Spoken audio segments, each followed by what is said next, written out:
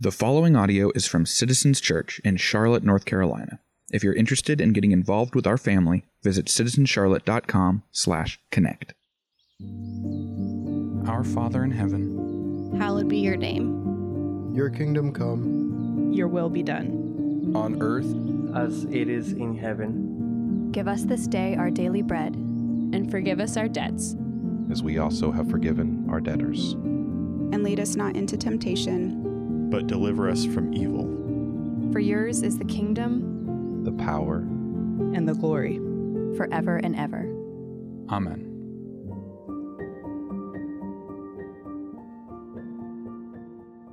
Well, hey, good to be with you. Let's pray together, shall we, before we dive into God's word. A little bit of a cough, so we're going to do our best to work through it. Let the Lord be present. God, we love you. And God, we need you this morning. We need you every morning. When you are close to us, present with us. Maybe even just take a moment to do what we've been practicing this week as a church family, to just breathe and sit in the presence of God.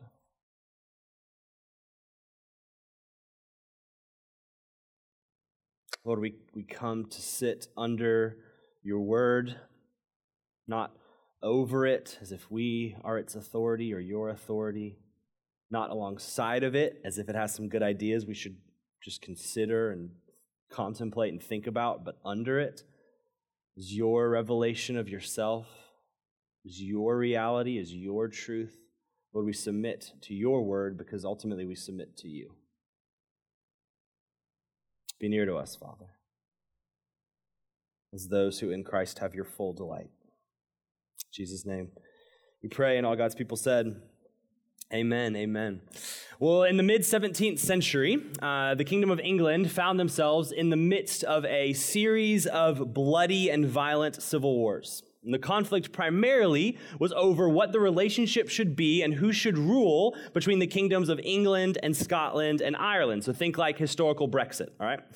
And one of the issues at play was the dissolution of the Church of England, that they wanted to do away with one kind of governing body and bishop that oversaw all of the churches in that land. They wanted each of the churches to be free to assemble and to gather and to preach and to believe as they see fit. And the bishops and the leaders within the Church of England at the time was worried, because without an organizing body to help lead and protect the churches, how would they guard against heresy and false teaching and all of these things within the church? And so in response, the Church of England came together in what came to be known as the Westminster Assembly.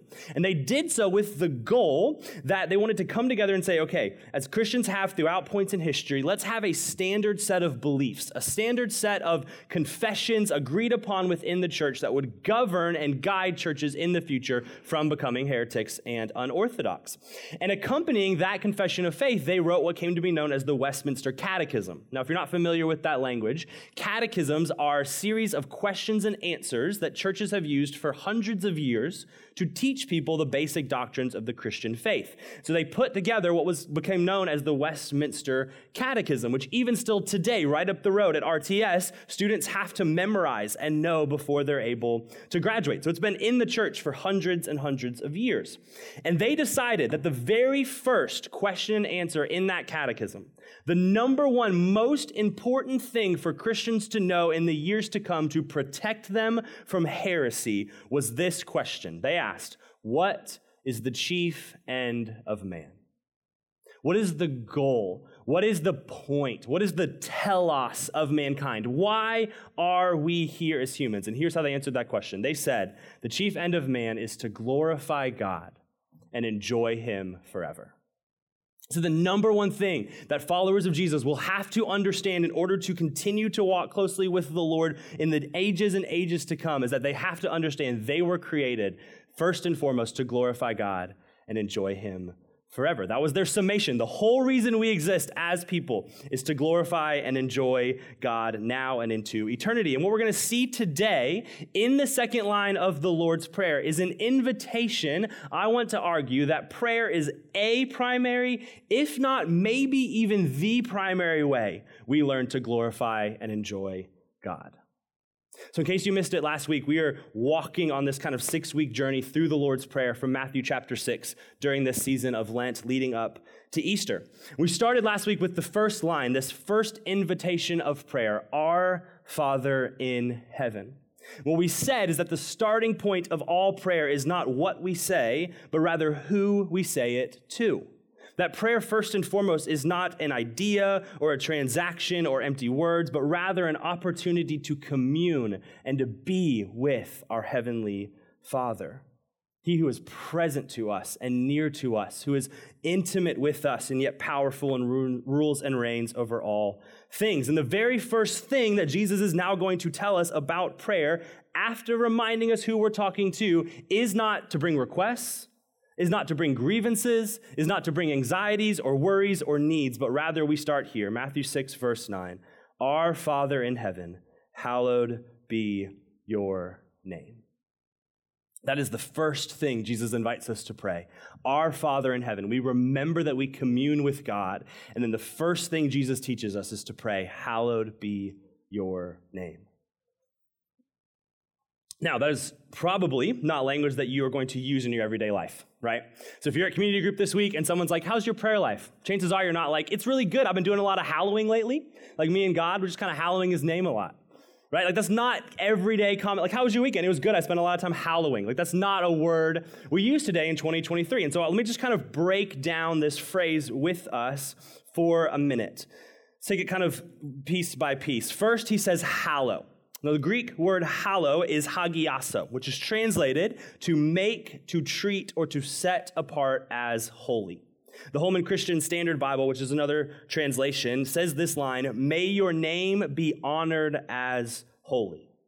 A helpful English synonym that I'll use often in the next few minutes is the word exalt. To hallow or to exalt something is to declare, this is different than me. This is set apart from me in ways I can't even fully comprehend. It's just awesome. It's to recognize that something or someone is magnificent and other and just incomprehensible. So we hallow it. We set it apart as being not like us. You may have heard somebody describe a place of land as being hallowed ground. Right? This idea that that place, that land is sacred. It's set apart. It's other. It's not like the rest of the space. That's what Jesus tells us to do first in prayer. We hallow, we make or treat or set apart as holy God's name. So the second part is that God's name. That's the second thing we need to consider. Now, this is a much weightier concept than we first might think. For many of us as modern Westerners, our names really aren't that big of a deal, right? So there's some nuance to this, and I know in our day and age, names are getting kind of more important. But for most of us, names are kind of dismissible, right? Like we can change it, we can go by our middle name, we can make up nicknames for ourselves or go by nicknames. It's kind of just, this thing. Like names aren't that big of a deal. But in the ancient Jewish culture, names had weighty value to them. Someone's name in Jesus' time and culture was their identity. It was who they were. Names carried meaning. It declared or prophesied identity over someone. So you think about in the book of Matthew, Jesus asked his disciples, hey, who do people say that I am? And who do you say that I am? And Peter says, you're the Christ, the Son of the living God. And in response, he says, yes, and you are Peter. He renames a guy named Cephas to the name of Peter, which means rock. This identification that on that confession of faith, he's going to build his church. So one scholar says, to Jewish people, a name was inseparable from the person to whom it belongs. It is something of his or her essence in the world. This is why the third command out of the 10 commandments, right? Do not take the Lord's name in vain, means so much more than just like, don't say OMG. Right? It's so much bigger than that because the Lord is his name, right? It's inseparable. The personhood and essence of God and his name are one and the same. And so when we are commanded in the third commandment to not take the Lord's name in vain, it's not so much about his name as it is the Lord himself. Don't take God in vain. Don't attribute to him things that are not true, and don't not attribute to him things that are true. So when Jesus teaches us to pray, hallowed be God's name, he's not simply inviting us to make a lot of his labeling identity. He's inviting us to make a lot of his person and essence. In other words, set God himself apart as holy. The third thing we have to understand to grasp the weight of this comes in verse 10. So he says, Our Father, Matthew 6, Our Father in heaven, hallowed be your name. Your kingdom come, your will be done on earth as it is in heaven. Take a look at that last line in verse 10. On earth as it is in heaven. This is one of those times where our English translations don't quite capture it. It's not wrong, it's just not as helpful as it could be. So in ancient Greek, they didn't have punctuation marks like we do. Those are interpretive decisions that translators make when they're moving from Greek to English. And the vast majority of scholars argue that where there is a period in verse 9, there should actually be a comma. So look back at it with me real quick. It says, Our Father in heaven, hallowed be your name. And most people argue that should actually be a comma, not a period. So it should read, hallowed be your name, comma, your kingdom come, comma, your will be done, comma, on earth as it is in heaven. In other words, that phrase, on earth as it is in heaven, is modifying all three of those things. The hallowing of God's name, his kingdom come, and his will be done.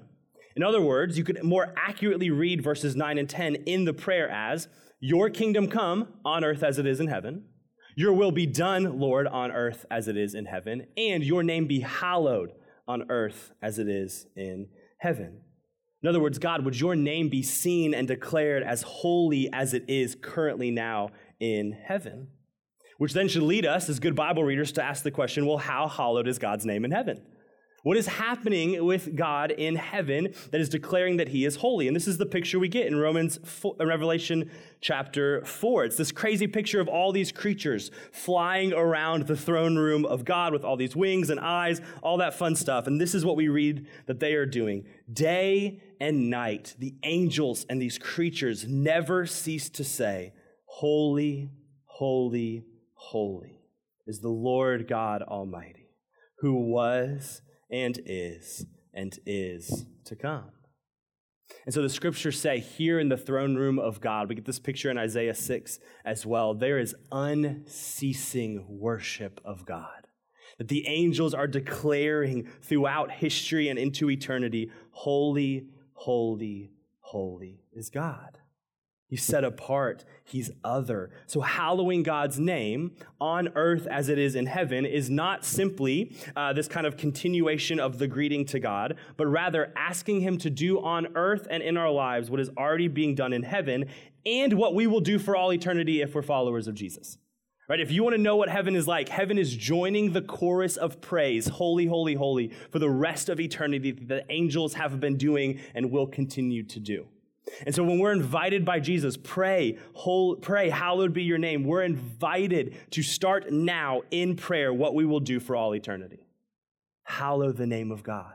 Worship him as holy. It's an invitation to start acting out the truest and greatest thing we will do for the rest of our lives and then some. To hallow God's name. To worship him as holy.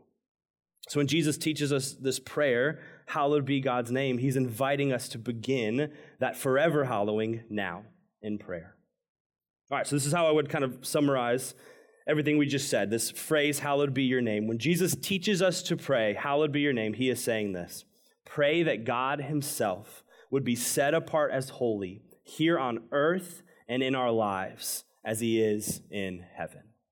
Summation of this line. Pray that God himself would be set apart as holy here on earth and in our lives as he is in heaven. Which might be immediately kind of confusing for some of us because God is holy, right? So Jesus is saying, pray, declaring, hallowing, exalting God as holy, but God is holy. So if God is already holy, if he's already set apart in the world and in heaven, why would Jesus tell us to pray in a way that sets him apart as holy? Why do we hallow someone who's already being hallowed? Right? Like, why is God some needy deity? He needs us to affirm him as his creation. Does he cease to be holy if we don't recognize him as such? Like, why would Jesus invite us to pray what is already true about God? Let me suggest to us this morning. that praying for God's name to be hallowed is actually much less about God's needs and much more about ours. Let me say that again. Praying for God's name to be hallowed is actually much less about God's needs and much more about ours. Here's what I mean. We don't step into prayer from places of neutrality, right? When we step into prayer, we come as those in the world and affected by the world. So when I'm in the midst of the chaos and busyness and brokenness of my life, and I try, by the power of the Spirit, through the work of Jesus, to step into prayer, I become well aware of the state of my own soul, right? In other words, let me say it this way. I become well aware that when I come to hallow God, that I step out of the world and into prayer as someone who was just spending his time hallowing something else. So when I step in to exalt God, I find, I've been exalting my achievements at work. When I come to set God apart on the throne of my life, I find that I've put money there instead. I come to love God and worship him, only to find I've been loving and worshiping the approval of others. I come to ask God, Lord, can you give me your mercy and grace and peace and welcome, only to find I've been searching for those things in all other forms of worldly escapes and comforts. We enter into prayer with divided hearts. We step out of the world and into communion with God, into his presence, and we must first hallow God because we've spent all week in the world hallowing something else. We've been hallowing the things of this world, setting up these false gods who get our worship, but we can also enter into prayer hallowing our suffering as well. So think about it this way, right? We enter into prayer, and we've been chasing after all these things, hallowing, exalting, lifting up, declaring all of these other things are actually God to us except for God. And so we enter into prayer ready, needing to hallow him, needing to put him back onto the throne of our lives. And we do that with all of these false gods, but we also do it with our suffering. We enter into prayer having just hallowed our suffering. And here's what I mean. We are mostly reactionary creatures. Meaning we live most of our lives out of response to what happens to us and around us. So someone hurts us, right?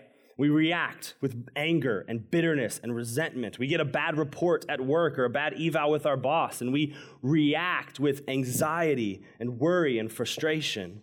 Our kid disobeys us, and we react with annoyance and sadness. And what happens is we, with a reactionary heart, learn a way of being in the world that is dictated and determined by everything going on around us. We're tossed to and fro by our suffering. We're looking for all sorts of relief and escape in things and people other than God. And so that carries over into our prayer life. And so we enter into prayer with all of these compounded worries, and we rush straight to the problem. And prayer becomes synonymous with a little bit more than Christianized versions of worrying. So we step into prayer and we have all of these anxieties, all of this suffering, all of this pain, all of this worry, and we say, "Dear God," and then we enter into rattling off our list of to-dos and grievances, which is often why you might find yourself struggling to pray when life is good. Because our prayer life is built out of reaction to suffering, not out of reaction to God. And that's the invitation of hallowing prayer. The invitation of hallowing prayer is to build a life of prayer that responds to God, not to what is going on around us. So hallowing God's name, pausing at the start to recognize and set him apart as holy, is a means by which we slow down and we stop and we remember God. Before we give him our sorrow, which we do, before we present our requests, which we do, before we ask him for our needs, which we do, we first ground our hearts back in who he is and what he has done for us. In other words, I'm reorienting my heart not to pray out of reaction to the world, but rather out of reaction to God.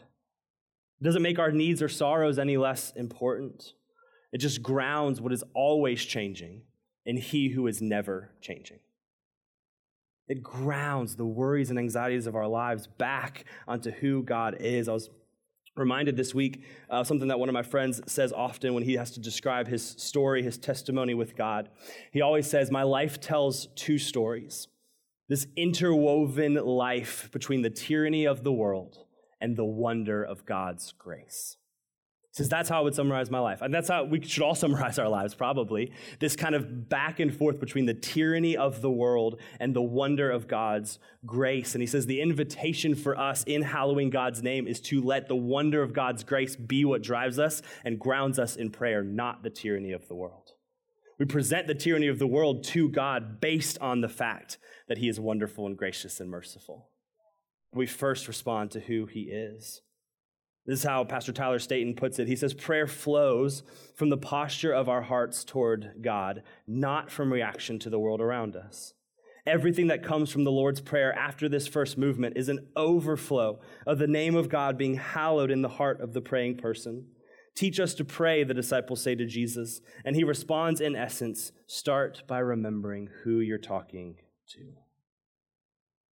We're going to give language next week in the Lord's Prayer for these griefs and pains, the sufferings of the world. It's the biblical language of lament. What do we do with our grief? But first and foremost, the invitation is not to let our grief be the foundation of prayer, but rather our Savior be the foundation of prayer.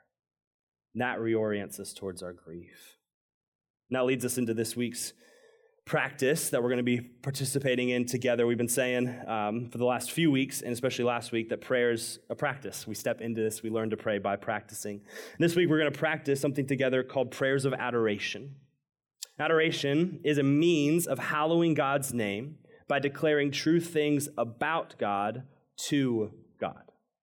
Adoration is a means of hallowing God's name by declaring true things about God to God. It's a way we learn to get out of the burdens of our present situations, turn our hearts from running after all of these false gods, hallowing all these other things besides God, our suffering, our sin, and fix our attention back to God. We learn to worship him. We learn to adore him. We remember at the core of who we are as people, as followers of Jesus, that we are first and foremost children of God. Created to, as they said 350 plus years ago, we are created to glorify God and enjoy him forever. It's the first move of prayer. Oh, the way Richard Foster says it, he says, adoration is the yearning of the heart to worship, honor, magnify, and bless God. We ask nothing but cherish him. We seek nothing but his exaltation. We focus on nothing but his goodness. The yearning of the heart. Do you feel that? I don't always. I'm trying to. I think that's the goal of this week, to practice this yearning, turning our hearts. Lord, does my heart burn in desire to worship, honor, magnify, and bless you? Is that the first invitation of prayer? To commune with God, and then in that communion, to bless him, to adore him. We see this all over the place in the scriptures. Psalm 57. Right, David is on the run for his life from Saul. He's in the cave. He's hiding. If you read Psalm 57, he's like, I'm going to worship God. God's faithfulness extends to the clouds. Think about Acts 16, right? Paul and Silas are in prison for preaching the gospel, and they decide middle of the night in prison, we're going to sing hymns and worship God. Despite what's going on around us, despite our circumstances, this invitation to pray prayers of adoration. We learn, okay, this is what's going on in my life, but I re-ground myself in God. Specifically, we adore God for two things. The first is we adore God for who he is. We adore God for who he is. Our Father in heaven, unchanging, always and forever the same. Let me just tell you some of the things the scriptures say God is. Scriptures say that God is loving, that he's gracious, that he's kind, compassionate, and true, that he's gentle but also strong. He's holy, he's all-knowing, he's all-powerful, he's merciful. The Bible tells us in his name some of his essence, that he's Yahweh, meaning he's the Lord. He's El Shaddai, the God Almighty. He's Jehovah Jireh, the Lord will provide. He's Jehovah Rapha, the Lord who heals. He's Jehovah Shalom, the God of peace and flourishing. And in prayer, what we get to do is we get to just sit and delight in the fact that that is our God. That's the invitation of adoration. That's the invitation of hallowing. We go into God's presence. All right, prayer is first and foremost about communing with God. And then we get to remember and adore him and celebrate him because of all the wonderful things that he is. That do not change. What do the scriptures say? He is the same yesterday, today, and what? Forever. Our God does not change. He does not cease to be any more loving. He does not cease to be any more kind. He does not cease to be any more powerful and wonderful and awesome. Second thing we do is that we adore God for what he's done. We adore him for what he's done. We adore him for what he's done big picture in salvation history, in the big grand scheme of our redemption, that he saw us when we were rebellious and sinners against him. He sent Jesus into the world to live a perfect life, to live the life we could not live, to die the death that we deserved, and yet to rise again to defeat Satan, sin, and death and give us new life in him. So first and foremost, God, if you do nothing else in my life, you did that for me. If you provide nothing else for me, you provided that for me. You provided a means by which I can know you now and into eternity despite my sin and rebellion. That's enough. And so we start by just remembering salvation history. We enter into prayer. I'm here in the presence of God, communing with him. And first and foremost, God, thanks for the gospel.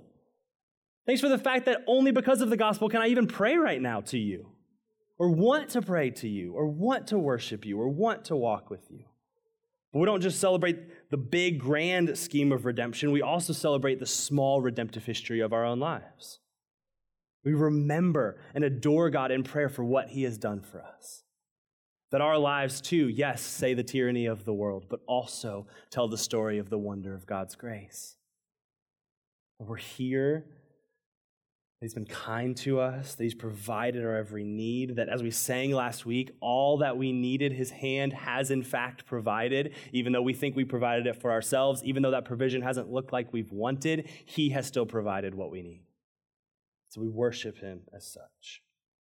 This past week, I got the chance to be in Florida for a few days with a group of church planners and pastors, and one of the things they had us doing on this little mini retreat is walking through a life map, just kind of recounting our stories. And in particular, they had us plot two sets of points in our lives, the points where we feel like we're in the desert, we're in the wilderness, the language of the scriptures, where we just feel we're separate from God, this kind of dark night of the soul, as St. John would say, as we've just kind of walked through the battles of life and the suffering and pain of life. But the other kind of points they had us mark were the mountaintop moments. The moments where you're just marked by God's presence, where you understand his provision for you, where you just can look back on your life and say, here's where God was faithful. Here's where God was faithful. Here's where God was faithful. Here's where God was faithful. And what I found is that both were equally powerful and necessary. What I found is that God worked through both. And so I'm recounting all of these lows, and I'm doing this practice of lament like we're going to talk about next week. But it was a discipline. My heart did not want to just also go to all the things to be thankful for. Like I found in my heart, it's almost easier to walk the bottom line than it is the top line. It's almost easier in my heart to mark all the times in my life where I feel like God didn't show up how I wanted, didn't provide what I needed, didn't show up in all of the ways I was hoping or thinking or wanting or asking him to show up. And it was so much harder to step into the upper line that says, oh, here's all of the fantastic, incredible ways he's been faithful. But when I was disciplined to actually be able to do that, I found my heart was drawn into worship, and the current sufferings of my life were put into proper perspective. But they were still painful, and it's still hard, and still working through a lot of things, but grounded in the reality of my God who has never changed, of our God who is still good and who is still true. And so the practice of adoration, this first invitation to hallow the name of God, is the invitation as a people who are bent to look at the bottom line, to also make sure we're looking at the top one, to also make sure we're remembering the faithfulness of God, to also make sure we're stopping and pausing, entering into prayer, going, here's how the Lord is great and worthy to be praised and ready to be worshiped, and also here's what he's done for me. So we're going to step into that together this morning, as we've been going to do over this series, and we're going to give us a chance to practice that, because prayer is a practice. We just don't want to talk about prayer. We want to be a people who pray. And so in your bulletin, you should have Psalm 100, I hope. If not, there are Bibles on the back of the seats. Psalm 100 is where we're going to be. It's a short little psalm. And I want to just guide us into this practice of adoration, because this is a discipline. Your heart, your mind is not going to be drawn to celebrate God. And so we have to practice it. We have to teach our hearts to look for who he is and what he has done in our lives. And so the Psalms, as we said last week, give language to our prayers. It's the ancient prayer book of the scriptures, the ancient songbook of the scriptures. And so I'm going to just kind of guide us through Psalm 100 in just a second and just invite us with some invitations to adore God. Now, if you're like, that's really weird, cheesy language, here's all I mean. Think about something you love, right? Whether it be a person, whether it be, cheesecake or something. And think about kind of that welling up in your heart.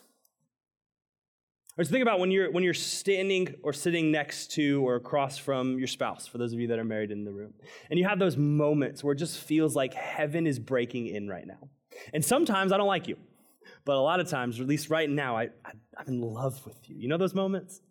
Those moments where it just feels like, man, this is sacred. And the groundedness of our covenant in marriage is just welling up into my heart. Think about those moments where you're standing on the mountaintop, you just went on that long hike on Crowder's Mountain, and you're looking at like the one view that Charlotte has. And you're like a little bit caught up in glory, right? Just a little bit because it's Crowder's Mountain, but enough where you just have that in your soul, and you're like, this is it. That's the language of the scriptures for adoring God. We set him before us, like we talked about last week. We just place him before us, and we let everything that he has done for us and everything that he is just well up in our hearts. And I don't even mean emotionally. Like you might walk out of the next few minutes and you'd be like, I felt nothing. I'm not talking about feelings. Feelings might come. Those are good. Those are helpful. That's okay. But I'm talking about in the deep recesses of our identity, we just put him before us and we know, God, I worship and celebrate and adore you. That's what we're going after over the next few minutes. So let me pray for us to kind of get us into it. Evan's going to come up just to give some distraction-free stuff for all the coughing.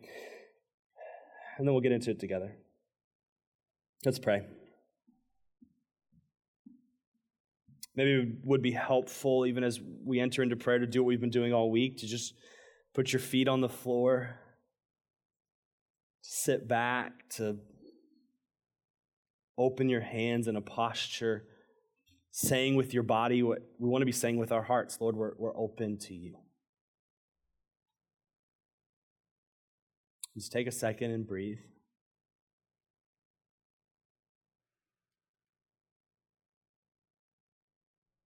Remember that the Lord is here. Work's going to be there tomorrow. Relational conflict, that's this afternoon. Bills you got to pay, the errands you have to run, the hunger in your stomach, that's going to be there. We're going to set it aside. Just for a moment, a sacred moment. We're going to open our hearts to the presence of God.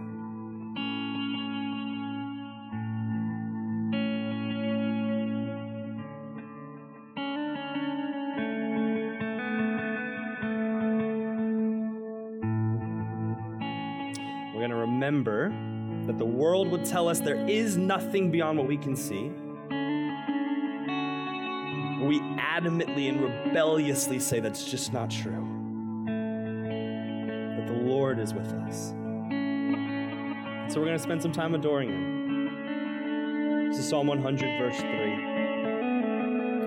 Know that the Lord, he is God. It is he who made us, and we are his. Take a few moments to just adore God for who he is, to remind your soul and to celebrate that the Lord, he is God.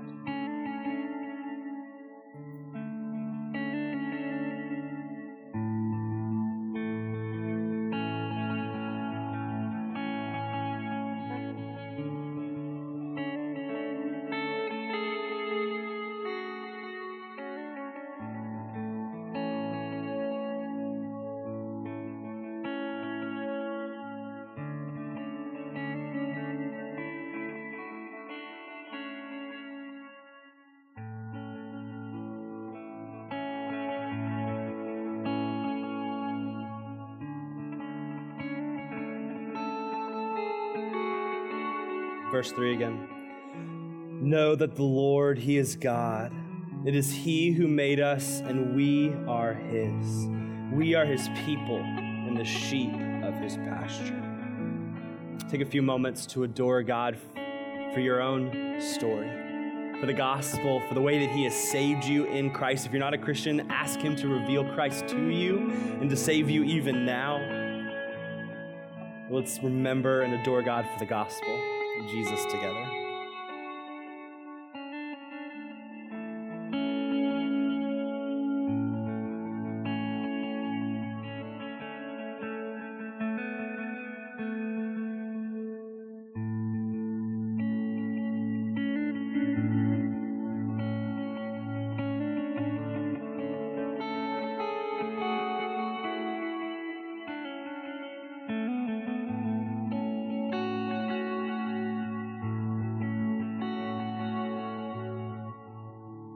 Verse 4. Enter his gates with thanksgiving, and his courts with praise.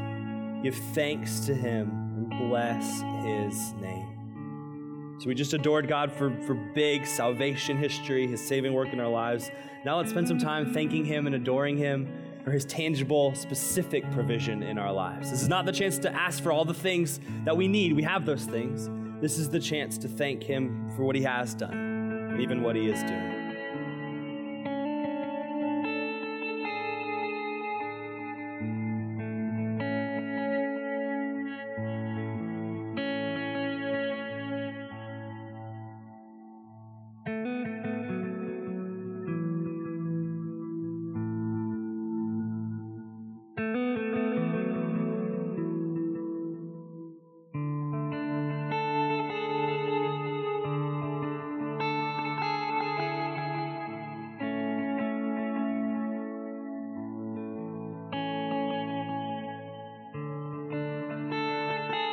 Verse 5, for the Lord is good, and his steadfast love endures forever, his faithfulness to all generations. So we don't just adore God, celebrate him for what he's done in the past, we also look ahead to his future provision of faithfulness, his future care for us. So let's adore him for the fact that his steadfast love will endure forever, and his faithfulness will go on to all generations.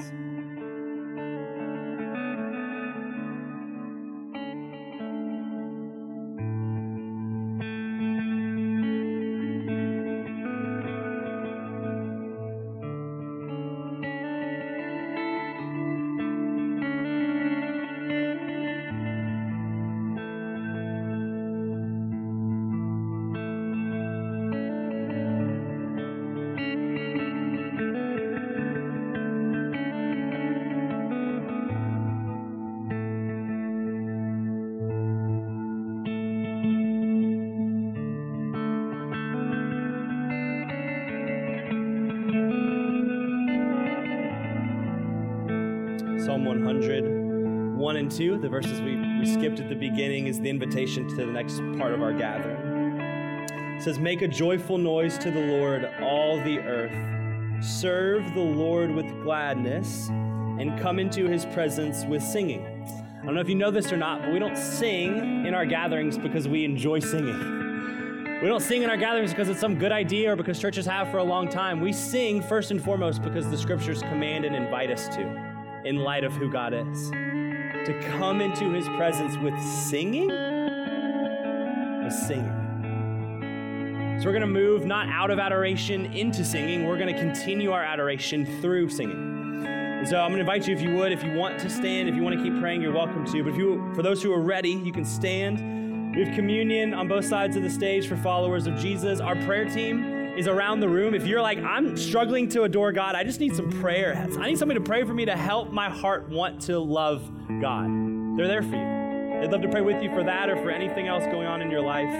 But for those of us who are ready, Psalm 100 is our invitation. Come into his presence with singing. We're about to sing Holy, Holy, Holy. Let me encourage you, let me invite you with your body and with your voice to join the chorus of the angels in heaven and to not ole, ole, ole, ole,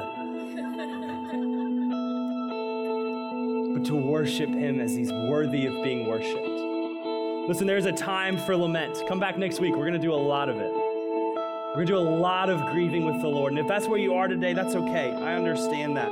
But I think especially in our day and age, especially in our culture, it's a fight to be ready to adore God. So we need to fight for this. We need to practice this. We need to be disciplined to step into this together. And so let's sing. And let's sing boldly. Let's sing confidently because of the work of Jesus that we can enter into the presence of God with singing. Let's celebrate King Jesus together over the next few moments.